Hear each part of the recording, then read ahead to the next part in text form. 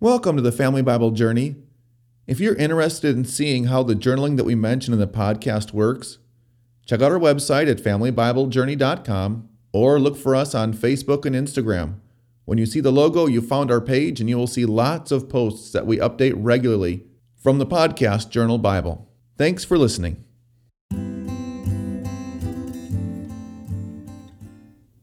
This is episode 3, season 1 of the Family Bible Journey New Testament podcast.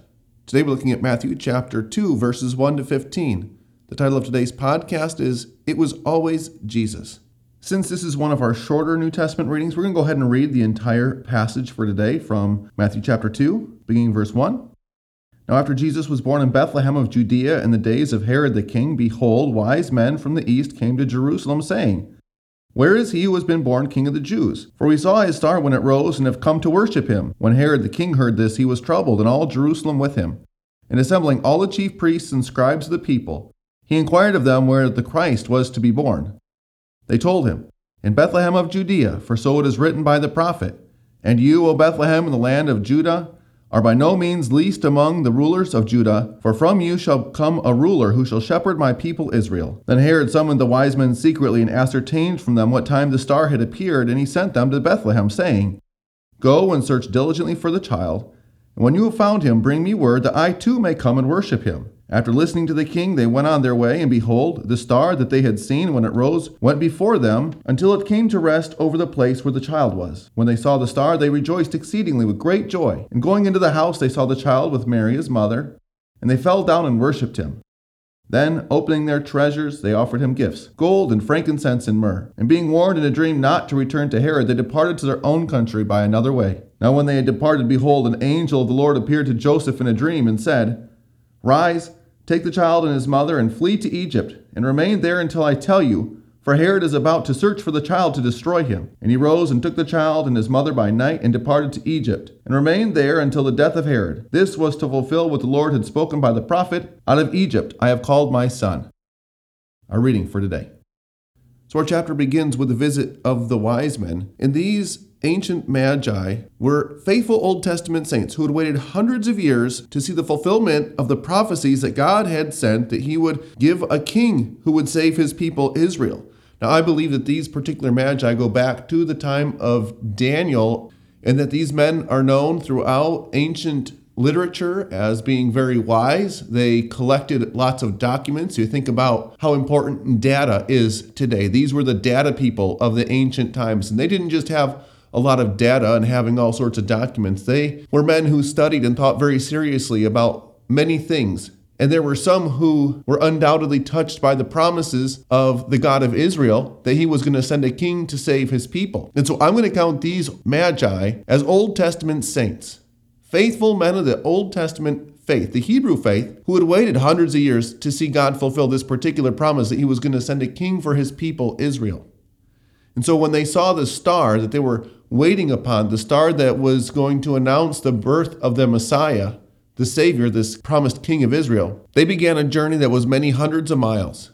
And if you take a look at various places where these men may have come from, maybe they came from the region of ancient Babylon, maybe they came from the land of Persia. If it is true that they did come from the ancient land of Persia, and that they were still headquartered in the ancient city of Susa, then these men may have actually traveled as many as 1,000 miles to see and to greet the birth of this Savior King that they had waited generations to meet and to greet. These were men of renown who knew what was going on. These were men who were trusted advisors to many of the kingdoms, the most powerful kingdoms of antiquity. And so when these men appeared in the court of King Herod, who was then ruling as the king of the Jews by the blessing of the Roman authorities who were caretakers of the land at this time, well, King Herod, he was quite upset. He was upset because these men were business. These men knew what they were talking about. These men had noticed that there had been a king born for Israel that he had no knowledge of. And this King Herod, by the way, he was one of the most insecure rulers of antiquity. He was ruthless. He had killed one of his wives, 2 of his own sons, and many members of his own family because he felt that they were somehow threatening him.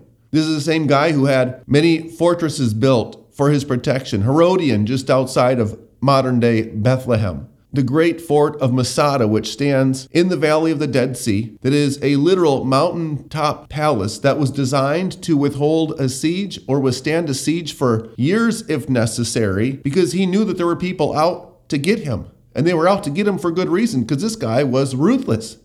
He was evil. And he would do anything he could to try to stay in power. And so when these magi come, telling him that this Savior King had been born, he was really concerned because this was a legitimate threat to him and to his throne. And so we are told that King Herod summoned the scribes and that they found the prophecy from Micah chapter 5 verse 2 that the Savior would be born in Bethlehem, and he encouraged the Magi to go and greet this newborn king and to come back and to tell him where he was, because he too wanted to go and worship him. There is of course nothing further from the truth. Herod wasn't interested in worshiping anyone other than himself. And so all he wanted to do was gather more intelligence. He wanted to get more intel, more insight from these wise men so that he could go and do away with this threat to his throne. And the Magi go in faith, trusting in these promises that God had given them in those Old Testament scriptures, passages that they had held on to for many hundreds of years. And when they arrived in Bethlehem and they find the child, his mother, and Joseph there in the town of Bethlehem, we are told that they worshiped, that they rejoiced exceedingly with great joy, because they saw in this infant child the fulfillment of God's promises to love and to save even them, even though they were not of the line of Israel. And as we continue our walk through this story, this telling of the Christmas story according to Matthew, and we recognize that his is the Hebrew gospel, that his is the first gospel, it feels as if Matthew can't even get a sentence out of his pen without citing an Old Testament prophecy or two about this Savior who was going to be born, as he is retelling the story of the Magi and their visit to this blessed young family. And all of these references are reminding us that it was always about Jesus. That everything that these men had pinned their lives and their hopes on for hundreds of years, for many generations of these Magi had never seen the fulfillment of this promise. These Magi get to see the fulfillment of the promise in this blessed Son of the Most High. And they rejoiced and they worshiped because they knew that they were loved. They knew that God had kept his promises. They knew that they were among the most blessed people ever to live, because they were the ones who got to greet the birth of the Savior, even though the people of Israel, the king of Israel, at least the one who sat on the throne of Israel at the time in Herod, they had missed it.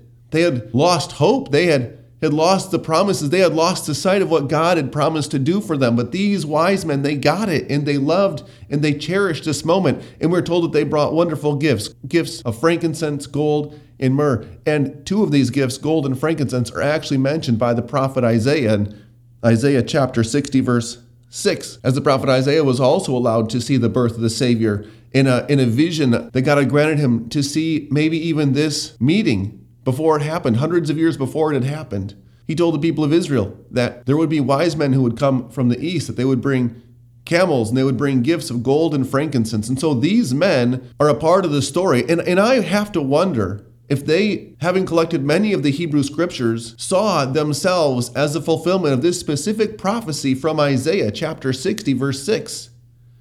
Because if that was the case, could you imagine how wonderful it would have been to know that you were a part that was mentioned by God hundreds of years ago, 600-700 years before the events had even happened? That you were fulfilling your part in the story of God's love for humanity? You know, if those men did have to travel 1,000 miles or more to go and greet the birth of the Savior, it would have undoubtedly taken them many months, if not years, to traverse that long distance. And it wasn't an easy journey. It was an ancient caravan route they would have taken that was very dangerous. And we don't hear anything of any guards or any sort of protection that these men took with themselves. But maybe that's because they knew that God was going to protect them. Maybe it's because they knew that God was going to prosper their journey. And I wonder what we would do, what journeys we would embark upon if we had absolute trust in God's promise and his plan for us, as these wise men most certainly did. And so these wise men are a wonderful encouragement to us. They challenge us for those times that we aren't as trusting as they were. And even though none of us has had to make the journey or take the risks that these men had to take, personal risks of their own safety and risks to their own property to celebrate the birth of the Savior, we can rejoice right along with them that Jesus is the answer to all of God's promises. As St. Paul says, all of our prayers find their yes in him. These men are living testimonies that it has always been about Jesus. Always has been, always is, and always will be, because he is the fulfillment of God's promises to us. And so these men, we are told, they depart to their country by another way because an angel had warned them in a vision not to go back to King Herod. And the Holy Family is also encouraged to get out of Dodge. Joseph has to take Mary and Jesus down to Egypt, which is the fulfillment of another prophecy from Isaiah chapter 11, verse 1, where God said that he would call his son out of Egypt. And so even though Jesus is not yet able to make any decisions for himself, even though he is unable to choose his own path or his own way, we see that in this story, God is fulfilling his plans for his son, even though Jesus at this point in time is completely reliant and dependent upon his parents for their care and their sustenance, because God has got it all worked out from before the beginning of time. And so we join with Mary and Joseph, who are thanking and praising God for the blessing of their son. We join with the wise men who had traveled hundreds, if not 1,000 miles to greet the birth of their Savior. And we celebrate the love of God that finds its fulfillment for us in Christ Jesus. If you appreciate this podcast as a part of your daily routine and would like to become a monthly sponsor so that others are blessed as you are by the podcast, go to FamilyBibleJourney.com to learn more. Sponsorships are tax deductible and cover our operating expenses like hosting and the services that make this podcast work. Our blessing for today. May you rejoice exceedingly with great joy, knowing that Jesus was born to fulfill all God's promises to you, both now and forever. Amen.